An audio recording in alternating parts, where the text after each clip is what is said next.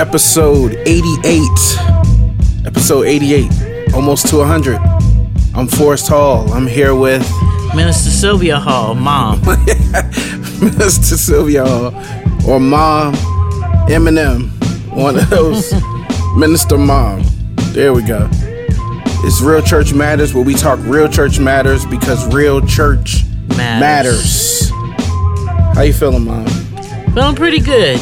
Feeling good? Yes. Thank you for coming on short notice.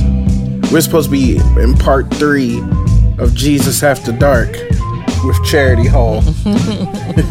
It sounds like trouble, though. Jesus After Dark. It's something else. But our paths did not align this week, and God always works it out just when I'm about to do a best of or just talk by myself, which doesn't get any listens. I think they listen for like the first 5 minutes. They're like, that brother by himself. We are not listening to that. We are not partaking. But thank you for coming. Housekeeping, real short. Just realchurchmatters.com is the website. Houses all of the episodes, all of the show notes, aka sermon notes, scriptures that are pertained in the podcast. If you use Apple devices, you can always download the podcast app, search Real Church Matters. If you use SoundCloud, you can always just go on soundcloud.com or download the SoundCloud app. Either way, search Real Church Matters. It's easily Googleable. There's not a lot of people promoting Real Church Matters. So I think we cornered the market on Real Church Matters. You just Google that. We're the first hit. Link to us, like us, subscribe, follow, share on Facebook, on Instagram, on Twitter. Tell your friends, tell your ma, tell your pa from Arkansas. Tell everybody. And I'll appreciate it. We've been getting a lot of listens with this Jesus After Dark stuff. So we're talking about a lot of the taboo things in church. But it's actually really good. I have to listen. You gotta listen, man. You gotta listen. I gotta listen. It's definitely interesting. Charity, I think she won't tell me, but she is hooked. I think she likes this. She keep making it like we have to do it again because we didn't cover everything. I'm like, we're gonna end up at part 50. This is part 3 now, but me and you today, we're gonna talk about love. And just a reminder, as we go into this topic, it's always obedience over audience. But since we have an audience, y'all can watch us be obedient. You can listen to us be obedient. That being said, episode 88, we're going to talk about love. And I've been studying it for Bible study. And I was typically just going to keep moving through 1 John chapter 2. And I even committed to myself. I said, I at least got to get a scripture covered every Tuesday. Or we are going to actually live Revelations before I get to it. It's good when God does it. Yeah, it's good when God does it. Because I got to 1 John chapter 2, verse 15. And it said, love not the world, nor the things in the world. And I got stuck. That's because the church is stuck. Because the church is stuck. I got stuck on that word love. And I knew that I had to give an understanding. It just kept pressing on me. You have to show them what love is. And as I was studying from the perspective of, I got to show these people how to love. See, that's because the cross was supposed to show. The sacrifice was supposed to show. But it's just overlooked. Yeah. This is a church matter that is at the heart of God. Yeah. Because it's all about love. Yeah. For God, it's all about that love. It's all about love. And I had to, the revelations God was giving me, I had to throw away everything I knew. Yeah. I came in with all my preconceived notions, all the things I've ever been taught, and people telling me, we don't know how to love. and we don't have the capacity of love. We are not born with the capacity to love. The Holy Spirit has to be inside of us, and he will give us the ability to love. It was there all the time. And it was there all the time. Because God made us with the capacity to love him. Amen. It's just that when we fell, so did that. Everything was cursed. Yes. Everything. Our abilities were not taken away. They were just cursed. Yes. Your ability to have children wasn't given during that time. It was just cursed. It was just cursed. Your ability to walk and move and love and give and breathe, all of which was done inherently godly, was now cursed. And that word curse is really something that has to be talked about, because our connotation to that is like when somebody speaks something, or it's kind of demonic, it's like somebody's cursed someone or put a spell on them. Very superstitious. Yeah, it's very superstitious, but that's not the kind of curse God's talking about. It changed the original order, the original intent for use. That's what the curse did. Yeah, it cast it away. Literally, this is what I think a lot of people miss. It's literally what he calls us to do to anything that exalts itself against the knowledge of him. Yeah. He says, cast it away. Yeah. What did he do? He casted us away. Yes. He casted us and everything associated with us away from him. But only for our good. Only for good. Because in order to be with him, you can only flourish or perish. That's it. It's like that fig tree that wasn't bearing no fruit was fine as long as it stayed away from Jesus. I'm pretty sure it tried to grab its roots and run away when he seen them coming. He saw Jesus coming, because he like, no, because we can't be in the same place together. I ain't got no fruit for him. None. There you go. There you go. It's really plain. Yeah. Because that day, the fruit that man could produce. That he came every day to walk with him. Yes. Did he came and looked for their fruit. And saw their fruit. Yes. And saw it was good. Yes. And it admired his workmanship. And then went and saw that man was alone and said, oh, I could have drew this better. Mm-hmm. And went and added another paint stroke. Added a woman. And he said, now this is good. And then they took what was good and turned it bad. And he said, I still love my creation enough to just remove myself from them. Instead of having to destroy. them. Because God is his word. Yeah. And he doesn't go against himself. Everything functioned in its order. Yeah. Because he spoke it. But as soon as man stepped out of that order, we see the love of God come into play. Absolutely. That's why it's so awesome. We only hear about love, read about love, books down the line. Yeah. But we see his love immediately. We see his love immediately in the sense that he knows we are no longer fit to be with him, but instead of removing us, he removes himself. Yep. And did it again. We got to think about it. Like, there's this garden that's on earth that God inhabits. And then after that, we don't know what happens in the Garden of Eden. We just know that God no longer inhabits the earth. And the garden is not to be found. He said this place is... It's condemned. It's condemned. He didn't just kick us out, but he no longer inhabited... And he didn't give anybody else a chance. The chance to inhabit it. He emptied himself from it and emptied us from it. And you best better believe Satan not inhabiting Eden. No. So this shows us the character. And I think that's what we miss, is that God totally wants to show us himself.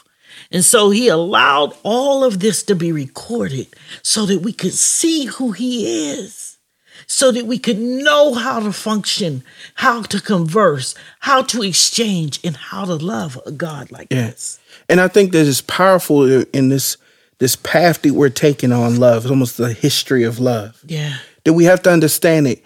God is not just understanding in a greater way how to love a flawed creation, but he's learning how a flawed creation still loves. Yes. So when he floods us, he gets to the point where he floods and wipes out humanity. He comes back and he says, man, but this fresh batch is still flawed. He said, evil and he relents. continually. He said, it's evil continually. So I relent to destruction. I thought I could start fresh. I relent destruction and I won't do it this way no more. He said, they're such a resilient people. This is even when they built the Tower of Babel. Yeah. Because he looked down and he said, wait a minute. There is nothing that shall be withheld from this people. when they love. When they love. He said they speak in the same communication here. Absolutely. He said, I gotta knock this down. Because we start seeing that this is God who spoke us into being. Yeah. And because he will not repent of how he made us, He will relent. he will relent, but He won't will not repent. And he has made it known that we have the capacity to love. Have it. We possess have the capacity to create. We have the, because he looked on them and he said, with unity and love, they have created this thing. And there's nothing they can do. But he said, not going to have it. I'm going to garble their speaking so that there'll be no, without a conversation, there is nothing. So let's look at that human capacity of love. There's a statement of fact. We know how to love. Yes. Make sure people understand that. As you're listening to this podcast, whether it's 20 years from now, this stuff was indelibly soaked into the World Wide Web. Once it's out there. So somebody might be listening to this in the future. Yes. But no matter where you're listening to this, in what space of time, understand you know how to love. Yes. And so I think it's beautiful that when I go into the scriptures and I'm looking for what's the first time the word love shows up, it's pertaining to Isaac. And Isaac is telling his son Esau to bring him the meat that he so loves. Yes. A thing. He said the savory meats. Mm-hmm. And then I understand that. And I'm like, well, so we do have the capacity to love. And here, the first example of love is us loving a thing. Yes. A thing. And that was so powerful to me. And I wanted to make sure I share with people that, yes, if you want to know and prove that you can love, think of all the things that you love. Yeah. That you savor. That you take pleasure in. You see, a lot of people, they delude their own selves. Yeah. Because they say, I don't really love it. I just said that word love, but I really don't love it. But their affection is set on it.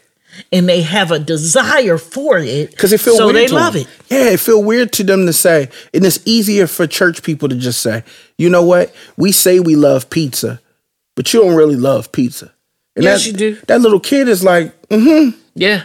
Because if I could have pizza every day, I would. Mm-hmm. And when you ask me what I want to eat, that's the first thing that comes to mind. That's the thing I have a taste for. That's the thing I have an appetite for. And that appetite or that taste does not rest in my tongue or my tummy. It rests in the belly of my mind. Yeah. I was sitting in the doctor's office and I looked up, and on that teleprompter, it said that they have now declared that addiction is actually a disease of the brain. Because the desire, the part of the brain that desires, goes haywire. Yeah. And it is addicted to a thing that's bad for it. And they're saying this is now a sickness. Yeah. This is, and I'm sitting up there, I'm like, oh, well, they just introduced it. They didn't put it all up there. I say, oh, when I get home, I got to Google that. Because that, you're trying to tell me now that when a person allows their desire to carry them to the highest level, you're now saying they're sick. You're saying they're sick, but they're actually just in love. There you go. In love. And it's a love that is not flawed only flawed in its focus. Perfect example, Jesus goes to fast forward, and Jesus says, the love of money is the root of all evil. Yeah. He's letting them know love is true.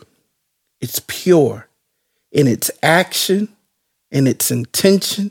And it's pure. What it fulfills. And in what it fulfills. And its power. Yeah. But what it is focused on is where the poison comes in. Yes. He says the love of money is the root of all evil. Yeah. He said, man, love ain't the root of all evil. Nope. The love of a certain thing. And we have to understand that you can replace money with anything that's not God, and you are dancing and living in the root of evil. That's why we have to whittle it all away. You have to whittle everything away and reset. Because we do have the ability through Christ to reset our affections. Because he wouldn't have told us to set our affections. Yes. Colossians 3:2 says, but it takes some effort. Set your affections, which is love, on the things above. When we say affections, it is a way of saying love thoughts. Yes. Or my meditations. Desires. Exactly. When we mix thoughts with time, that equals love. Love is thought plus time. Our mind and time equals love. Yes. People don't realize that. Yeah. Because they say, like, we get the context of making love. Let's say it's making love. When you say I'm making a cake, that means that something's happening. Because we know what goes into a cake. That means that I know, even not even being in the kitchen with you, I know there's some eggs in there. I know there's some flour. Some and sugar. If I walk in your kitchen and you say you're making a cake and I don't see an egg, I'm like, no, you're not. I'm not eating it. I'm not eating that. I don't know what you making. Yeah. But I promise you, it's not a cake. And you might even present it to people as a cake. But when they taste it, they're going to say, this ain't a cake. This is not a cake. And if it is a cake, it's not a good cake. There we have an issue. We are loving, and what we present is truly love. The problem is that we have made this for something wrong. Yes. And the thing of it is, you can't love God in all these things.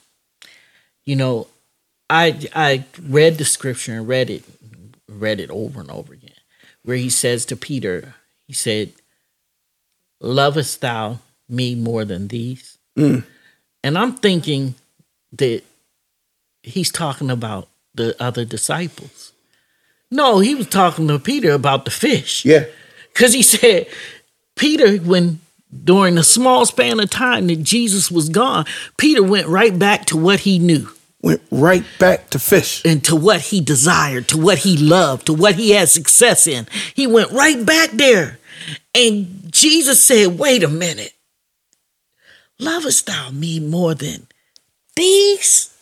Look at all these doggone fish I let you go and get off the right side. See, God wanted us to understand that Peter still had that divided love. And some of us still have that divided love. And it's not really divided because God's getting none of it. That's another thing where you hear people talk about God, and I notice they talk about him in certain environments. Yes.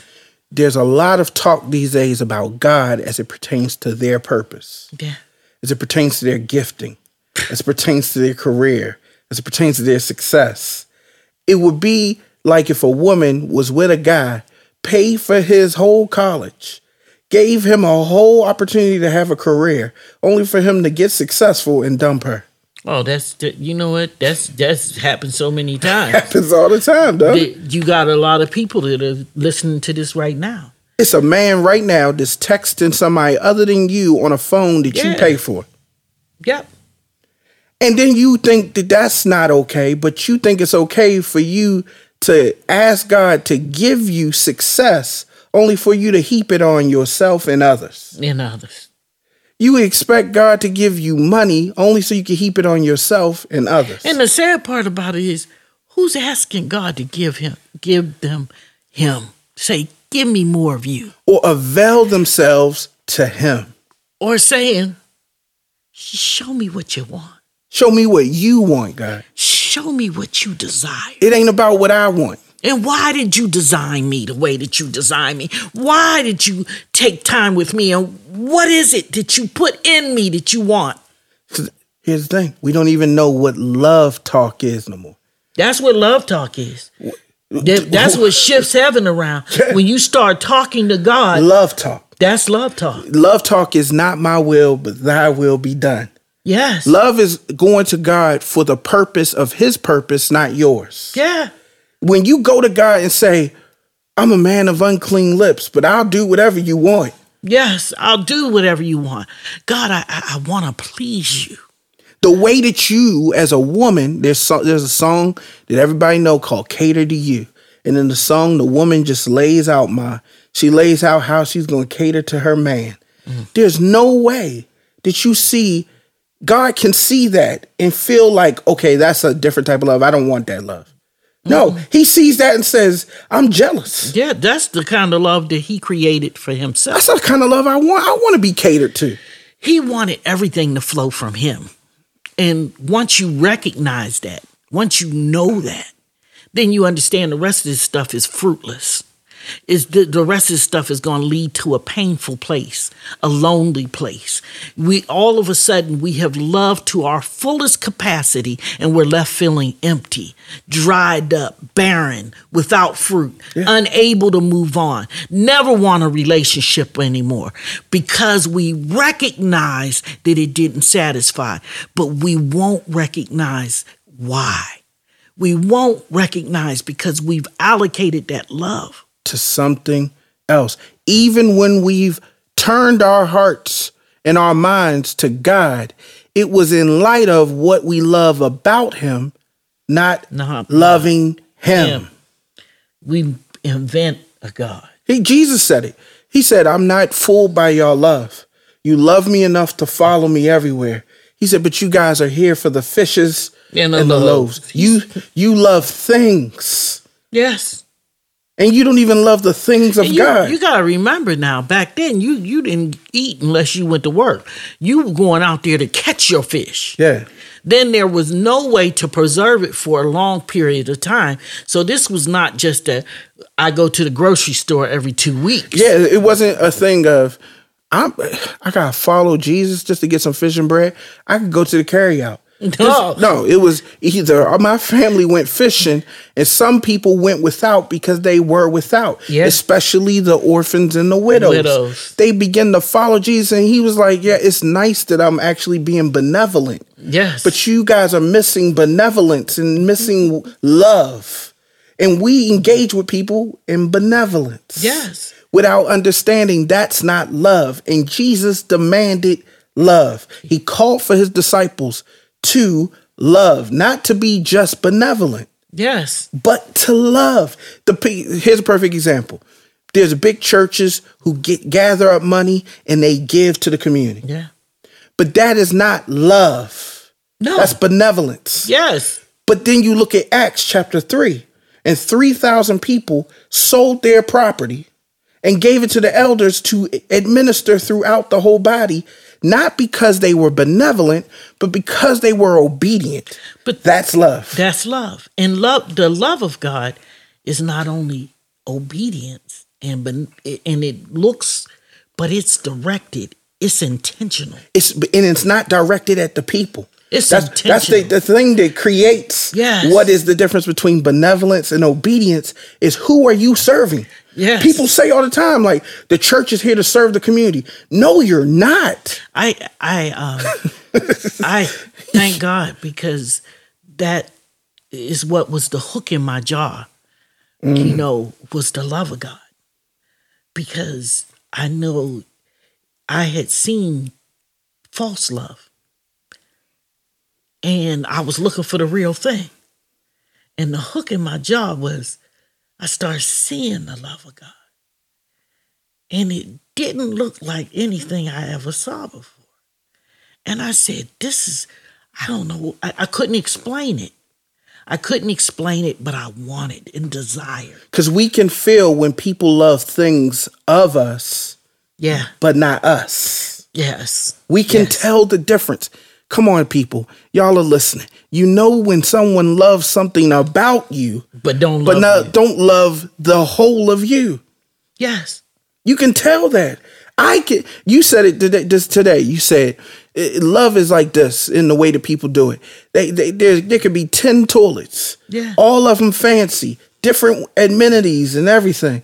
He said, but when somebody got to go, ain't nobody thinking about that. They just gonna plop themselves on whatever one is Yes. available. Probably the first one. Nobody gonna walk 10 toilets And do down. their business and go. And do their business and go. And that's what happens in our engagement with people. We feel love, but we don't feel loved. Yes. We feel used. We feel used. You've been loved, but you don't feel loved. No. You've been used because they love you, but they love something about you, not you. But even in that transaction, I can see the love of God. He'll allow nobody to take his place and to be the object of his affection. And because of that, he's not allowing that affection to be directed and it turn out right. Yeah. So that takes us to the first thing I saw was the love of things. Yeah. And then it took me to Genesis 29 and 30. And then we're talking about Jacob. Yeah. And Jacob had just tricked his father and manipulated the situation. He ran away. And he ran away and went to his Uncle Laban's house. And at his Uncle Laban's house, he told him he could stay there. His eyes looked upon his cousin Rachel. Mm-hmm. He saw she was the youngest of Laban's 2 daughters. He fell in love with her. Love at first sight. People say they believe in it. I believe in it too. Mm-hmm. I believe that you can love something according to sight. Yes. That's not fantastical. Mm-hmm. It's not Disney. It's not fairy tale. It's not romantic. It's reality. Mm-hmm. You can love things by sight. Well, that's basically the essence of most love that is experienced by human beings. Yes. Unless God is in it. Because this goes to a reality that people don't understand. The love is the same, but what is it by? It's love by sight or love by faith? It's by sight. Because you have to walk by faith and not sight. Walk takes the place of any walk of life. Yeah. Any exercise of life, of living. Any way that, as Paul said, he was quoting a poet, any way that you live, move, and have your being.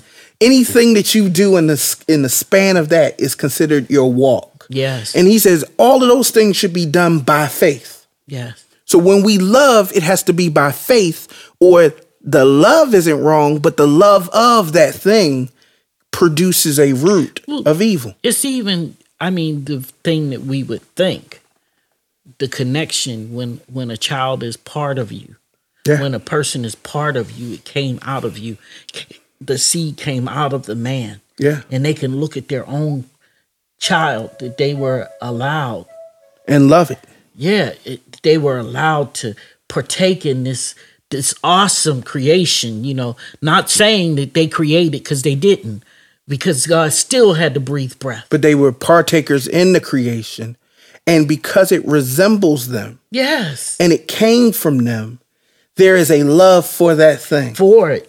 Absolutely. But it's not, it's corrupted. It is corrupted. And the good thing about that is that God put a scripture there. Yeah. And he said, when mother and father forsake you, he said, then will I bear you up. Yeah. And I studied that scripture and I said, well, mother and it was a definite command. It spoke to the finality of this thing. He said, when. He didn't say if. He said, when mother and father forsake you, then will I bear you up. And he let us know that even that very natural connection, there was no love. Because of the reality of it. When we love things according to sight, Because honestly, because that child is theirs and came from them, it is not hard to have a love for it. But we realize that it is love by sight and not faith when that thing no longer resembles the thing that we expect out of it to see. We throw that thing to the side. The same way when that woman, you said you believe in love at first sight, but when she doesn't match the first sight, yeah, it's over. When we on the 5th sight, the 100th sight, the 1,000th sight, and she no longer resembles the first sight, your love wanes. The love of many waxes cold. And that God he refuses to play second fiddle to anybody. To nobody. Whether it be your child, whether it be, and the crazy thing about this is that God even has to play second fiddle to those that are gone, those that have been removed from this realm. Mm-hmm. He said, I got people that still are holding in their heart love for people who no longer even exist. No longer even exist in this realm. But find it hard. You believe that their spirit exists. You believe that their presence exists, but can't believe in the presence of God to help you in your bondage to a love that no longer exists. Now, the thing that really got me with that is the reason why God gives us, he tells us, blessed are they that mourn, for they shall be comforted. Amen. You only can mourn something that was loved in the capacity that God has given. This is so powerful because when we keep talking about love by sight. Yeah. And the minute a person is gone from our sight, we're hurt. And that love is gone. And that love is fractured. Mm-hmm. They say it, my heart is broken. Why is your heart broken? Because you had a love that was according to only sight. Never according to faith. And didn't even, the emptiness of this whole thing is that you never got to a place of loving in the spirit. Amen. So you didn't even know the person. Here's the powerful thing. Jesus sounds insensitive now when he looks at Mary and tells her not to weep. Yeah. And tell Martha not to mourn. Tell her not to mourn. Why? Because he's not what you see. Yes. He's not according to what you see. They even thought he was a lost cause because they were going by what they smelled and seen. Be all in that reality. It's just it's unfortunate because when we look at it this way, we're loving, but we're loving according to something outside of God. And that's the root of evil. That's why grief comes. Yes. That's why depression comes. It's a separation from God. Amen. When a person is mourning and not unto God, but mourning to the point where they are, I don't understand why my person was taken away. And I don't know why God would do this to me. Yeah. And they begin to accuse God. They begin to move, and it's a separation between that person and God. That person may have been in a relationship with God, but they had always had that relationship tainted because there was another person in it. And there's that troubling thing again. We have an ability to love, and we find ourselves loving things and people. And as the scripture said, in the last days, men and women will be lovers of themselves. And you realize that in those moments when they're supposedly grieving, there's a person who is loving themselves. More than anything else. More than anything else. We didn't have people close to us pass. Yeah. And the most saddening thing that I see in their death and in their absence is people who don't think about them outside of themselves. Yep. You hear them talk for a second about the person, But then all of a sudden it shifts to how they feel. And he without him, things ain't been right. Without her, things haven't been right. But what about her? Or what about him? Where are they at right now? What does that matter? I don't have her here to encourage me no more. I don't have her here to lift me up no more. It's dangerous that we love, but we think we loving, but we don't even know who we loving. We're lying. We're saying we loving people, but we're using people to love ourselves. I love you because I love what you do to the person I love, which is me. That's it. I love how you make the person I love feel. And to be honest with you, this is because we were created in the image of God. And everything around God is for him. He said that in Exodus. He said, it's all mine. He said, I made a people, a godly people. He said, I made them unto myself. Yeah. He made them purely. See, everything that we are trying to experience is a problem because we're trying to experience something that is reserved for God. Yes. Yeah. And men, you see it in men a lot. It's the same way Lucifer did. Absolutely. We repeat the same thing.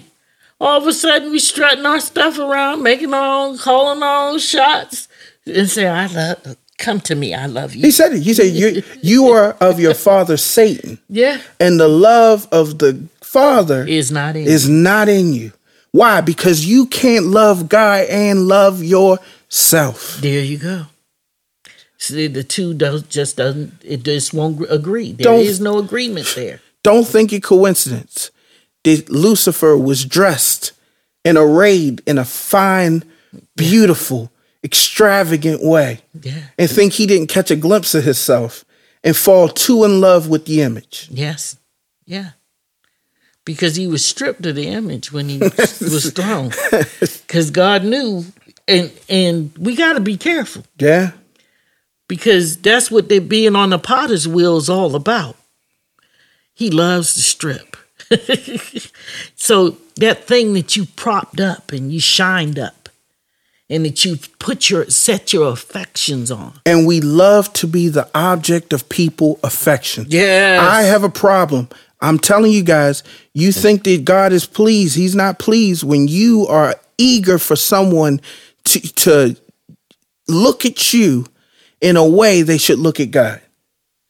Yeah. You have to be careful. It's a heavy weight. Why would you want it anyway? Why would you want that? It's not only a heavy weight, but you have to remember, even as, when I think my greatest lessons were taught by my children when they were small.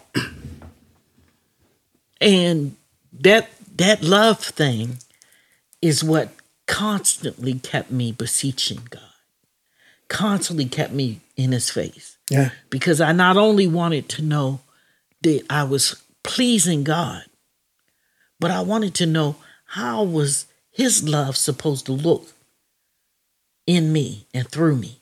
Yeah. And how were my children supposed to know that it was God and not me? And because I inquired, God would show me. I remember looking at one of my children, they were so upset.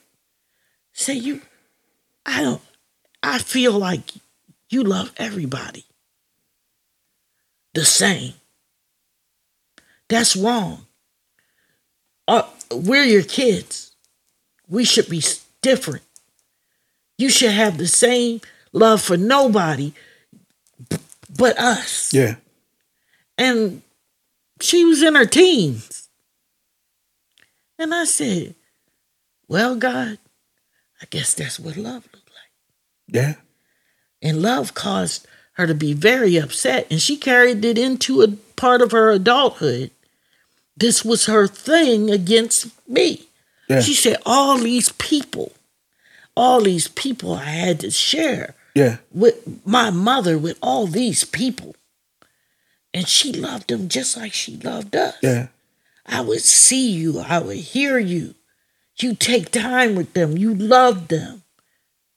And it was an anger, but it took years. But she said that's the love of God. See, I think that this takes us to something that I want to share, and I'll be sharing in the Bible study. If y'all in the Maryland area, y'all should, in Suitland area, Tuesday, 7 p.m., we have Bible study. It's dynamic. Life Changing Faith Christian Church. Come. It doesn't matter. This don't have to be time stamped. It's every Tuesday. So it doesn't matter when you listen to this. Tuesday, Life Changing Faith Suitland. Google it. You can wear whatever. You can wear whatever. Just come in there. But we're talking about love right now. And one of the things we're going to be touching on is the imbalance of love. Yeah. And the fact that the reason why you loved everyone the same is because in the scale of love, it's God and then it's them. You know what I mean? Yeah. For people, these scales are all over the place because it's some people over here, it's some people over here. For the believer, it's God and then it's them. Yeah. And there is an imbalance to love. Yeah. There's not an equalness there. People keep telling me, Ma, they keep saying I'm trying to find balance in my life. There is. And I realize there's a talk of balance when the scales don't tip in their favor. Yes. When the scales tip in God's favor, people start saying, I need to balance out my life. I think this a little too much, God. But they never say it's a little too much of anything they love. You never see a woman stop and say, I'm probably spending too much time with that man. But see, the thing that got me, because when I start hearing that word, and it started coming into play maybe 20 years ago, because people wanted to take control, and this is self-help and modernization. Yeah. And I asked God, I said, and he said, I hate an unjust scale. Mm-hmm. And I said, what does that mean? Talking about calibration. Yes. To see, the scale has to be calibrated. By God. By God. So that he says when it is actually properly balanced. But we're going to look at it in our fleshly eyes and says, this ain't balanced. And he said, every scale that's not his is unjust. It's unjust. And he said, I hate it. It's an abomination. It's like what he said, it says in the scripture, a day is like 1,000. Yes. What is he telling you? He said you don't have the weights for this. You don't your matters aren't even weighty. You don't even have the scale that can fit this. Look, here, let's talk about some more weight. He said, lay aside of the weight that so easily beset you. The things that are besetting us, we feel are light. Yes. Because we aren't calibrated to his scale. And we got our own. We don't even know what the heavy weight is. He said you done hewed out scales of your own. People say they depressed and don't even know what the heaviness is they feel. You not depressed. So people say they suicidal. You done told so many people you suicidal. Nobody believe you gonna kill yourself because you ain't really gonna kill yourself, at least not that way. That's the truth. But the problem is that you don't even know what's heavy because your scale's not calibrated. When he says, take my yoke upon me. Yeah. And learn of me. For my burden is easy and my yoke is what? Light. He's saying my burden is light. Why is it light? Well, it's not light to you. When you put it on you and in your mind of flesh that's not calibrated to his purpose and his will, it's going to feel heavy. Yes. That's why you see so many sad Christians. They done took on this light yoke and then they saying, I don't know why. So he said it was light. This thing weighs a ton. This thing weighs a ton. How can I live single? Why would God not give me a man? I'm so heavy laden. You're heavy laden with the yoke because you didn't calibrate yourself to that weight. And then when he says silly women laden with sin, they feel light as a feather. Like people don't know I'm a big guy, but people always tell me I'm light on my feet. Mm-hmm. I've adjusted. The doctor said, you wear your weight well. That's people. Mm-hmm. We are laden with sin. Yes. Obese with sin, but we light on our feet. I mean, we twinkle toes. Because we're not calibrated. We're not. To the just scale. To the just scale. We're not in the business of creating scales. We got to get out the business. We're not like the unjust produce manager that puts his finger on the scale. to make it seem like so you can pay more money. Yeah. We're not in the scale business. We don't have a scale. And when we make it, it is unjust. Yes. It's like the circus mirror. You stand in front of it, you say, I look skinny. They're like, somebody fiddled with that mirror. You're seeing the wrong image, baby. So you need the mirror they put in the dressing room. Because that mirror in the dressing room will have you hang those clothes right back up. He promises as you approach him, the closer that you get to God, you will behold your true self. He said the kingdom of heaven is like a man who looks upon himself and turns away and forgets what he saw. But you're going to get to see you. That's one thing about it. You're not going to approach God and not get to see who you are. Amen. The problem is, what do you do with what you see? Yeah. When you've been so used to loving it, you've been so used to setting your affection on what is seen. What do you do when what you see doesn't look good? This is how sad it is. I'm pretty sure that Delilah thought she loved Samson. Yeah. I'm pretty sure that she was clueless as to why him telling her his weakness actually destroyed him. And you know what? Yeah. I had to come to the conclusion that God fashioned Delilah. Yeah. For Samson. And that's where we have to recognize the character of God. Because he warned, you can't love. He warned him. He warned him. Here's the thing. He loved Samson enough to fashion him in an awesome way. Yeah. But Samson didn't love God enough to fashion his heart. Yes. Towards God. But he gave him opportunity. He gave him opportunity. Gave the same thing he told to Solomon. Look how much wisdom I gave you. Yeah. I had to realize that I knew a lot of word. I gave my life at 19. Yeah. I was a minister at 23. I just was speaking this to somebody. I had tons of wisdom. I eat upon the word. He said, but God realized, he said, but your heart is far from me. It's dripping. The wisdom drips like honey. He told Solomon. From the second I see it. And I'm saying, okay, so you got wise. All this wisdom is in your mouth. You see it even with David and Solomon. Yeah. The next step, the next generation, more powerful. God even told David, he said, I don't want you to build my... He said, go. He said, you need to bow out gracefully. Your son's going to build me a temple. I want to use him. Clean hands. He said, the generations get greater and greater. But he said, with all that wisdom, he had a desire. God asked him, he said, what you want? He said, I want wisdom. But when he told him, stay away from those women, he didn't keep that same energy. No. His desire shifted. He didn't use any of that wisdom. None. Because when desire comes in the picture, wisdom goes out the door. I tell you, it's a dual X. Yeah. I'm realizing it now. I'm like, so many people did I hear just handling the word. I mean, just doing tricks with the word.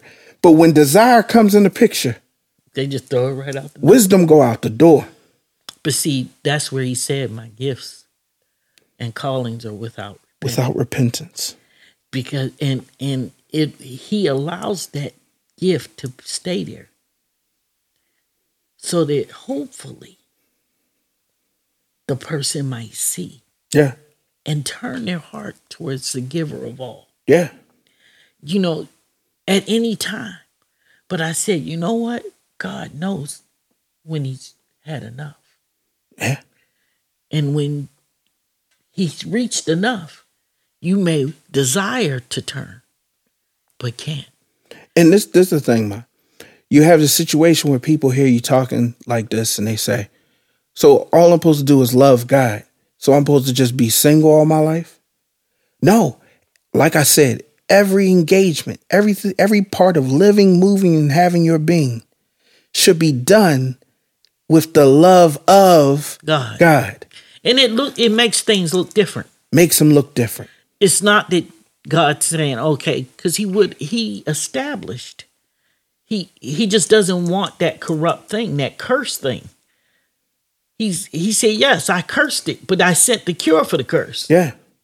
And now he wants us to take the cure and live out. So let's go back to that scripture, because I think it unveils the truth for me. He said the love of money is the root of all evil. Yes. So we have this truth that even Jesus acknowledges. Jesus acknowledges there is a reality on earth, and that's money. Let's take money out.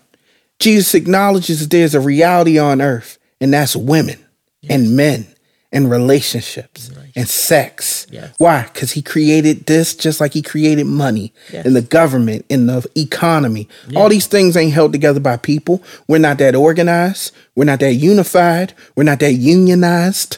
We're not that intelligent. We're not none of that. All of these things, these systems are God. And so he says this system of money is fine, but to love a system instead of the creator is poison. To love the system of sex is a system. It's a system. It is a system, folks. Yes, it is. Please, they keep trying to make it like it's something more powerful. It's not. There's even books called The Power of Sex. It's not. It's not. It feels intense, but don't mistake intensity for power. Yes. Oh, boy. Yeah. It's one of those things that was cursed. Don't mistake passion for power. There you go. Don't. People their marriages are held together by passion, and your marriage is supposed to be held together by the power of God. Well, that's why the divorce rate is so high. Absolutely. I said one time in Bible study, I said, y'all want fireworks in your marriage, but you won't let the fire work in your marriage. That's the truth. That's the truth. You just want pew, pew, pew, pop, pop. But one thing I can say is this.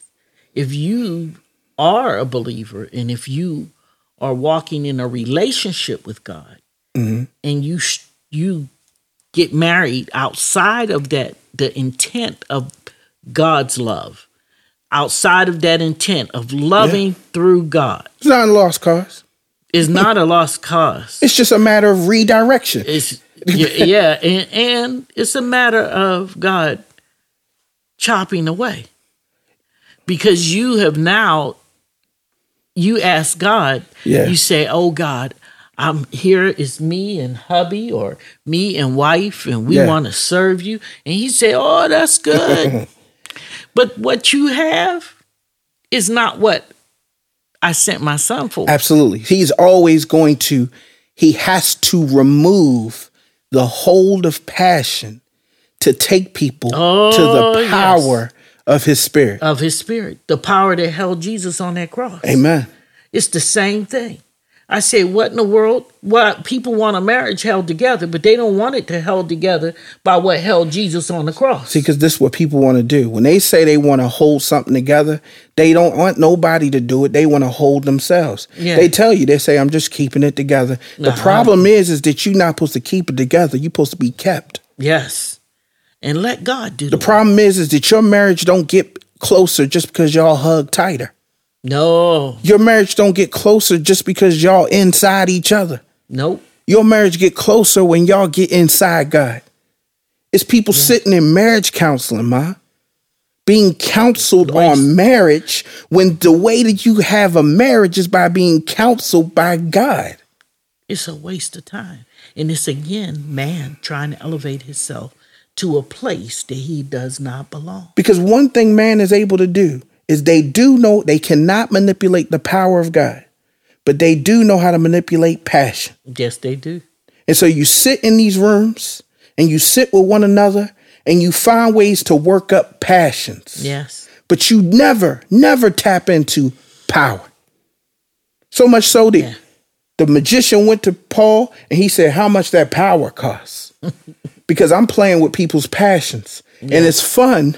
Because hypnotism is the power of suggestion. Yes. I'm playing with people's passions. Dancing in their mind. I'm dancing in their mind. I'm playing with thoughts. Fortune teller, Sylvia Brown, before she died, she was famous for it. She could tell where people's hearts were. And she would manipulate their hearts with facts. And then they would be so enamored and suggestible because of where their hearts were. Yeah. the reality is we play in passions when we're supposed to be walking in power.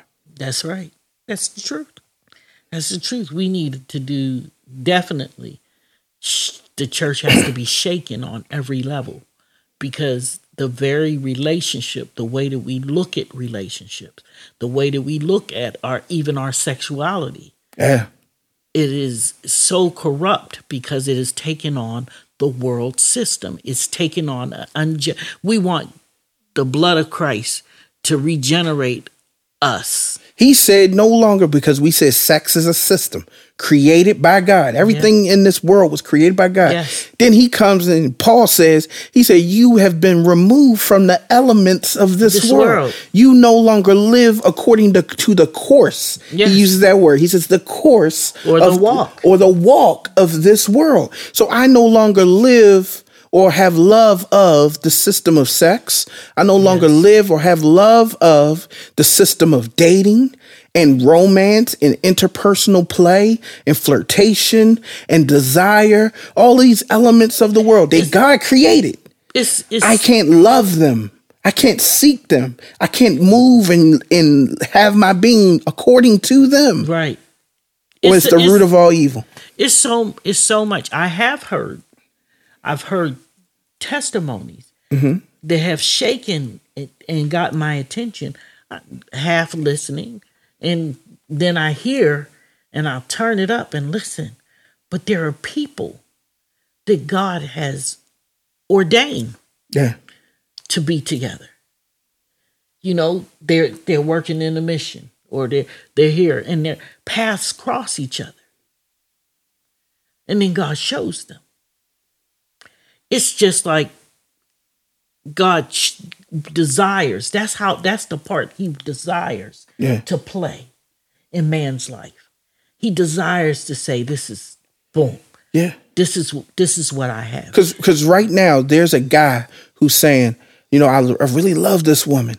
Or there's a woman who says, I really love this man and I want to be pleasing to God. Well, you would have to usurp that intense love you feel for that person, and you would have to direct that to God. Yes. And in the midst of directing that to God, then he can direct you to who to love according to how he designed it, but that's how he wants. So that when you do it, it's according to him and not the system. That's right. I got so I can say that I've gotten frustrated by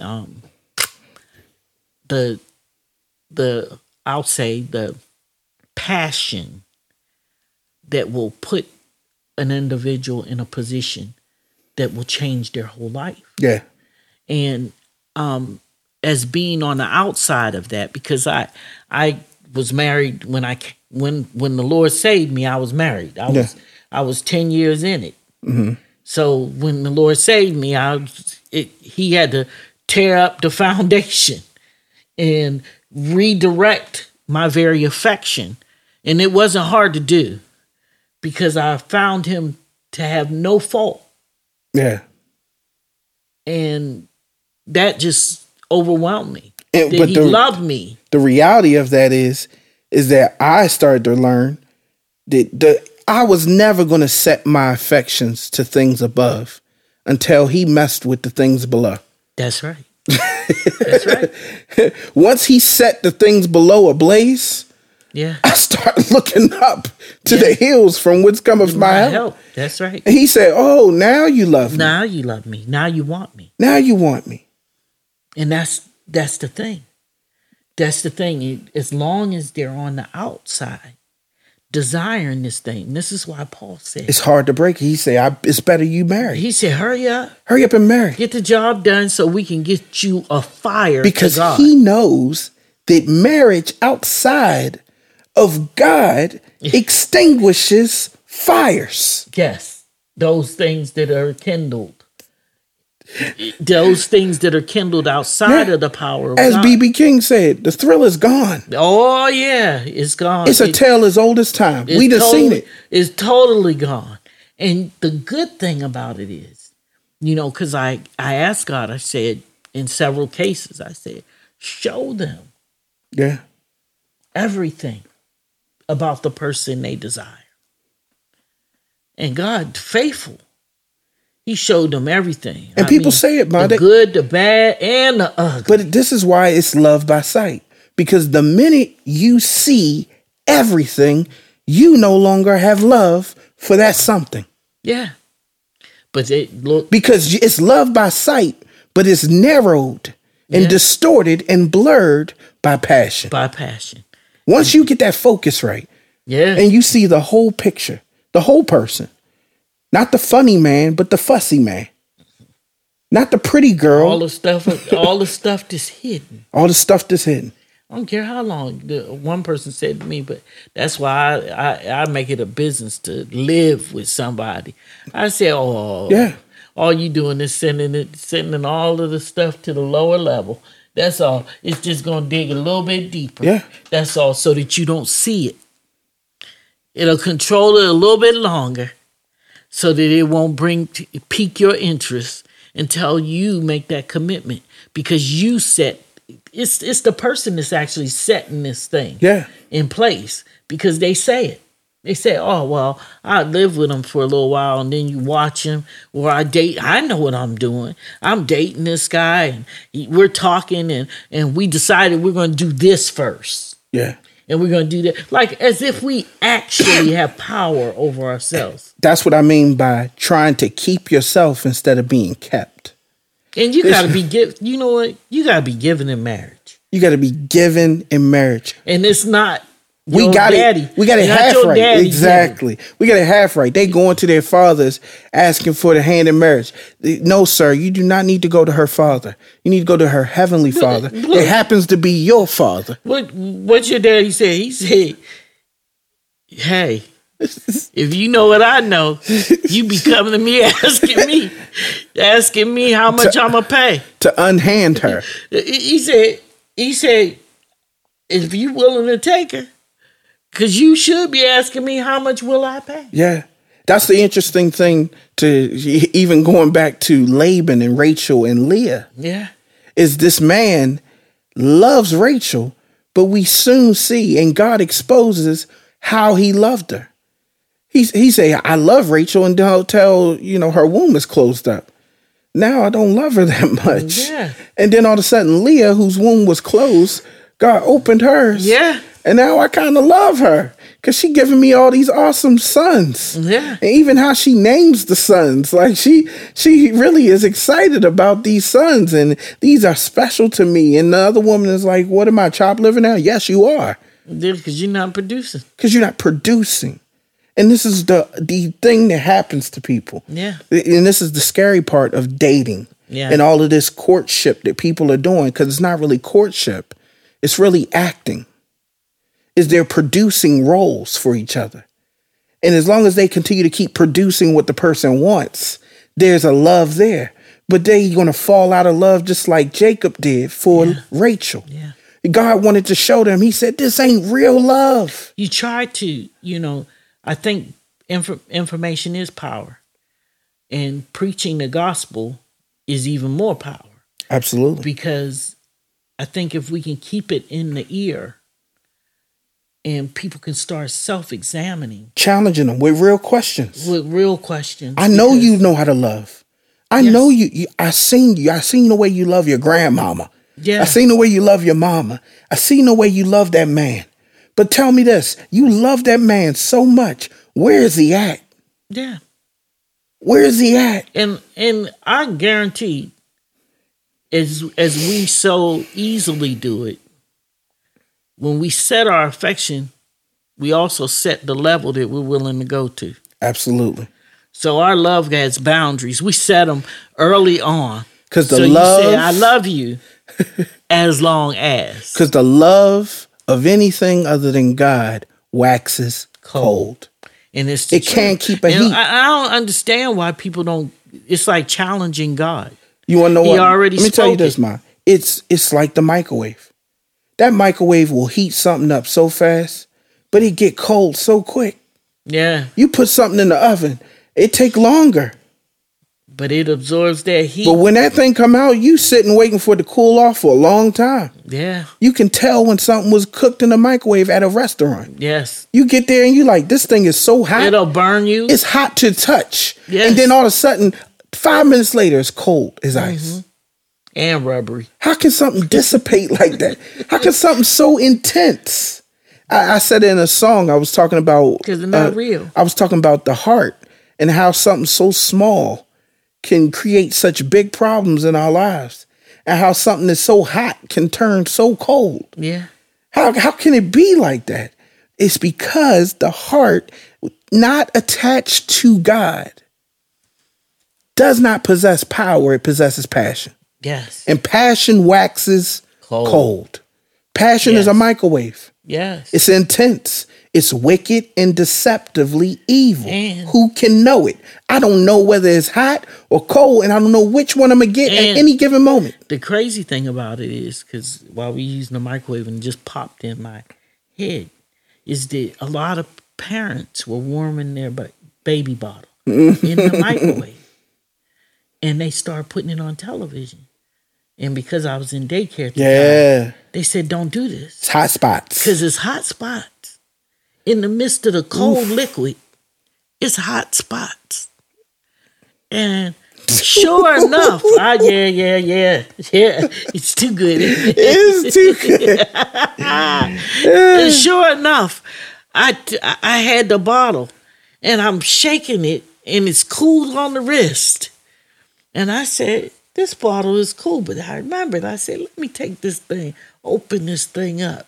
Sure enough, inside the liquid, in the bottle, I'm pouring it into the, you could see the smoke. How that happens, I don't know. Yeah. But I said, God, you use this to show us that we're being deceived. Yeah. And I said, Lord, this is something. Mom, I'm going to tell you, the only hot spots in some of these relationships is the erogenous zones. That's the truth. There ain't no intensity out of anywhere but the bedroom. You got to remember, the only thing that separates us from the animals is that we were made in the image of God. Sex was not meant to be on that level. Absolutely. On that base level. That's the base level. Just like some of us are only having the base level of salvation. Yeah. We're only having the base level of sex. It's a utilitarian purpose. It's the toilet and it's every person. I get concerned because people say sex is more than. No, it's not. No, it's not.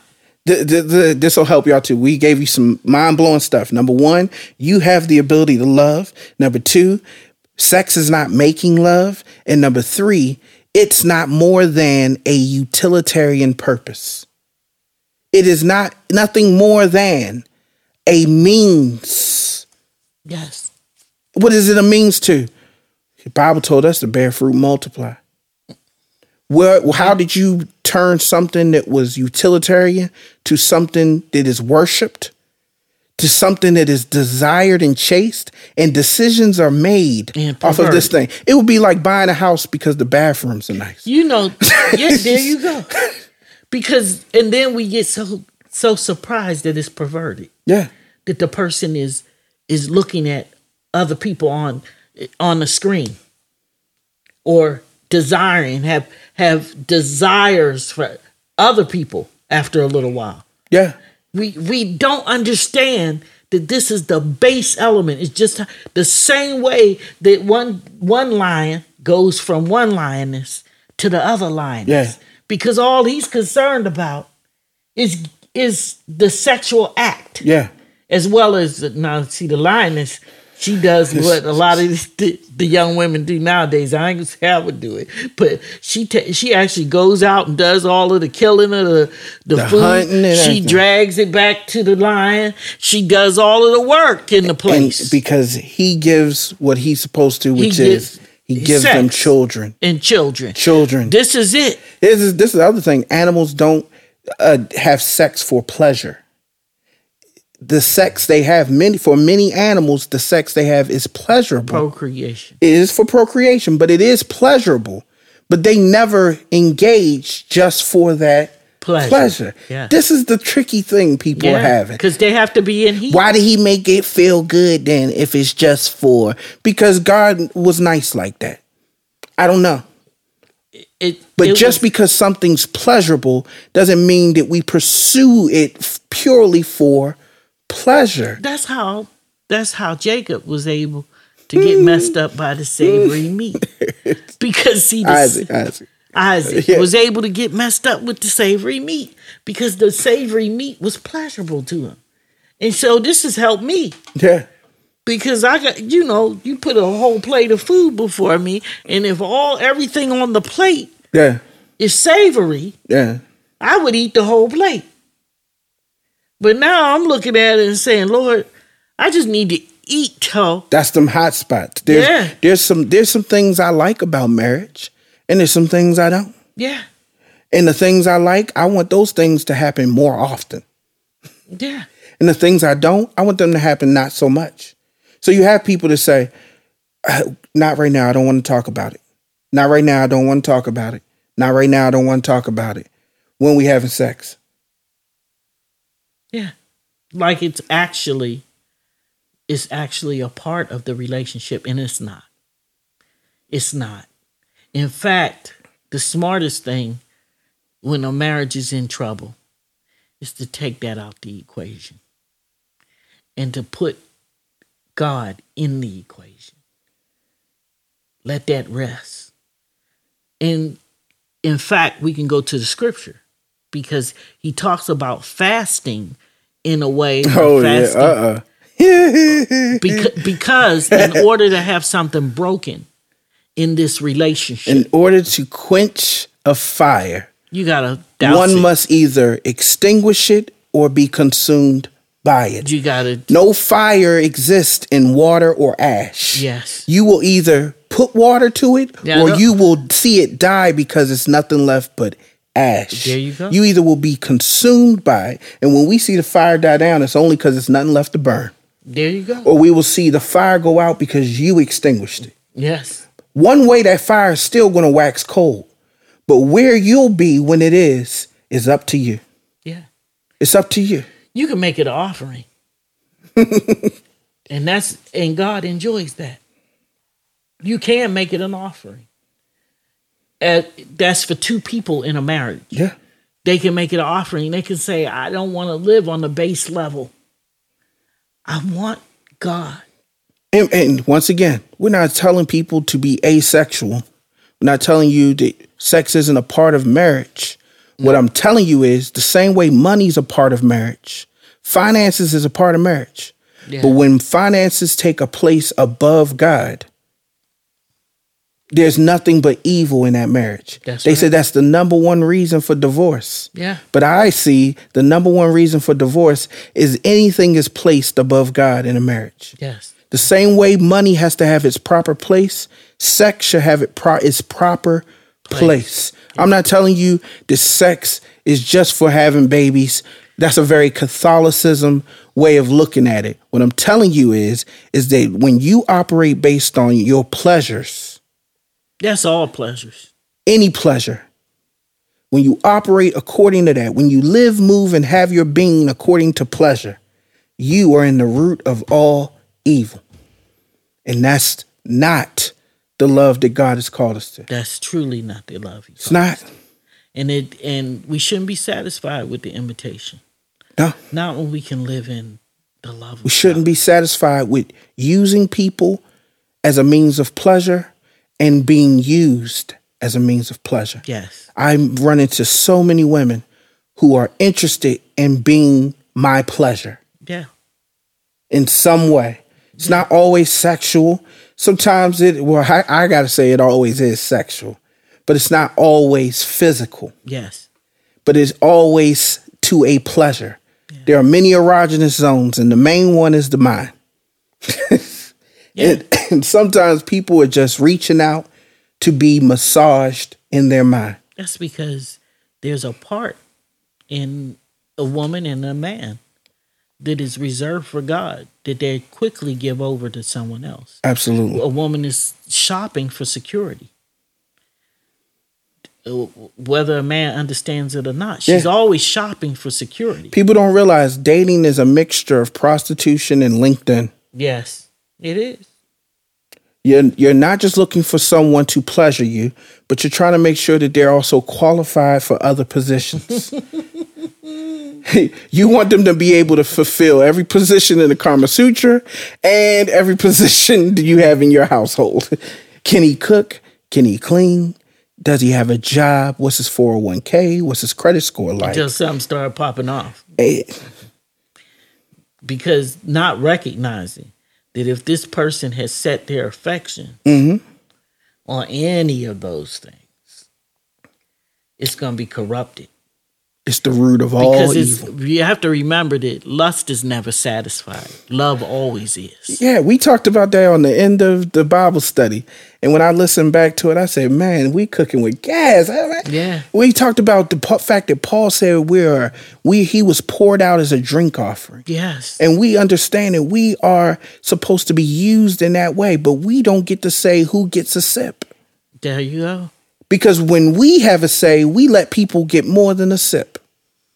These jokers getting gulps. The good part about it is, it's a good part to this. When we allow God to have his rightful place. To tip us and pour us out in his proper ways. And you know he's a jealous God. Yeah. And when you find yourself in that place of pleasing him, and you're in that, up under the shadow of that wing. See, this is the good part. Yeah. Because can't nobody love you like that. That he won't allow certain things. You're like, no, this is my beloved. This is my beloved. Yeah. This is my beloved. This is the place that God intended for us to occupy and to be the apple of his eye. He talked, I read that scripture and I said, oh God, the apple. And I said, how can everybody be the apple of your eye, God? There's so many people out there that probably will do a better job of serving you than me. How can I know where I'm going to fit in as the apple of the eye? Because his sight is beyond ours. And not only that, he told me, he said, don't concern yourself because I have many eyes. Yeah. He said, I am that I am. I can only imagine. Because guess who else had many eyes? Lucifer. Yeah. Had many eyes. Yeah. When that description of him. Yes. So we can only imagine. Imagine what God has. And so I just would encourage people. Yeah. Don't be satisfied.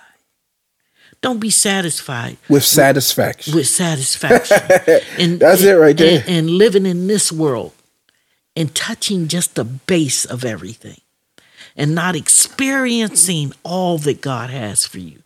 Because he is the giver of love. He is love. His very essence is love. And because his very essence is love, he's taken it personal that we've corrupted this word. We've made it of non-effect in this realm. We've made it ever since the savory meat down to the horrible, filthy things that we attach to it. We've made it. We corrupted it. And he said, God is love. That's like saying love. God is. Yeah. That's it. That's all he is. That's the sum total of what he is. And yet we have corrupted and have attached this love to everything. Just because of the attachment. The very thing is pure, but because we have attached this pure thing to something less than God, we've defiled it. Defiled it. That's right. But there is hope. Yes, there is. He says, set your affections on things above. And he don't even put a word before that word set. Yeah. He said, all you got to do is set.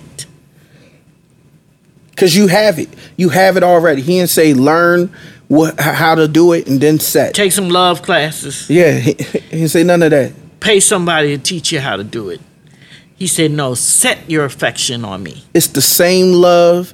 The word love is the same one that's in John 3:16. Set it and forget it. Yeah. Set it. If you set it on things above, everything below is better. Better than better. Gooder than gooder. Yeah. It is the part that God, he wants us to be able to see. And he gave us the prayer to pray, but he wants us to live that thing out.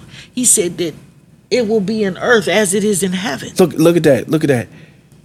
What's the scripture? He said, love, joy, and peace. That's the kingdom of God. That's the kingdom of God. Think of those things. If that's the kingdom of God, to set it on anything but his kingdom is to defile it. That's right.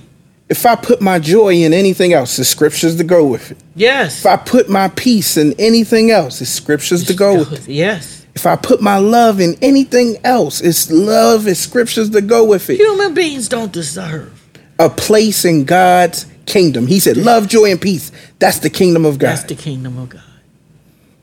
You don't give people a place in God's kingdom. You don't give people a right to his throne. I wrote a song a long time ago. I said, take your place, O Lord, at the seat of my heart. Your throne is the seat of my affections, and my mind is the place that you dwell. And as a living sacrifice, I bow. Oh, to you, my King, the Lord of my life. That's his place. And then the song just ended. I just keep saying, reign, reign, King, reign in my life. He can't reign if I don't give him the throne, which is the seat of my affections, my mind. Yes. No woman I can't put a woman there.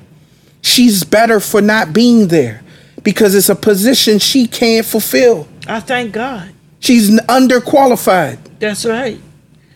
I have no expectation. She can't keep me. That's right. She can't keep me. She can't give me peace. There you go. She can't bring me joy. She can't bring me understanding. She can't provide me wisdom. She can't do none of that. But we can stand in awe of God together. Together. We can. She don't have to worry about being used like a Pez dispenser. We can stand in awe. I had a long day. Can you pop a few Pez in my mouth? I just got a sweet tooth. Yes. No, she's not here to be used to make my day better. No different than Five Guys. It's not meant for my day to be better. I sometimes have a bad day and I'm like, a Five Guys burger is just going to cure it all. 5 guys, 5 women. Ain't none of it supposed to satisfy me. It's supposed to be God. There you go. Only he can fulfill that role. That's it. That's it.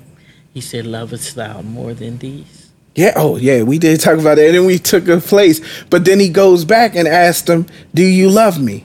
Yes. And he said, yes. He said, well. He started getting indignant. Yeah. Because he said, Jesus asked him a third time. He said, well, feed my sheep. He said, get on the job for the purpose that you were created. Didn't even say love him.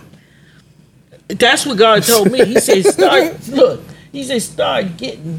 start causing people to get in a hurry for the purpose I created them. Yeah.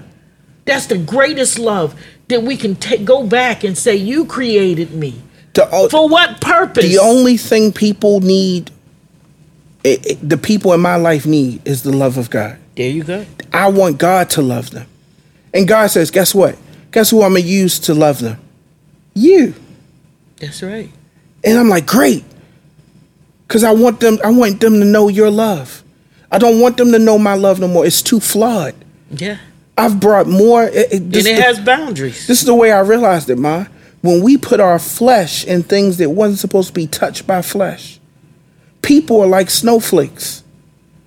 They stay what they are until I touch it, and then they become water. Mm-hmm. And some people might say it's still a snowflake. No, snow is not. It was water. Intricately made. It was beautiful. And all of a sudden, I turned it into something less than what it was. It has the same form, but it is not the same function. Yeah. I've destroyed their function. Yeah.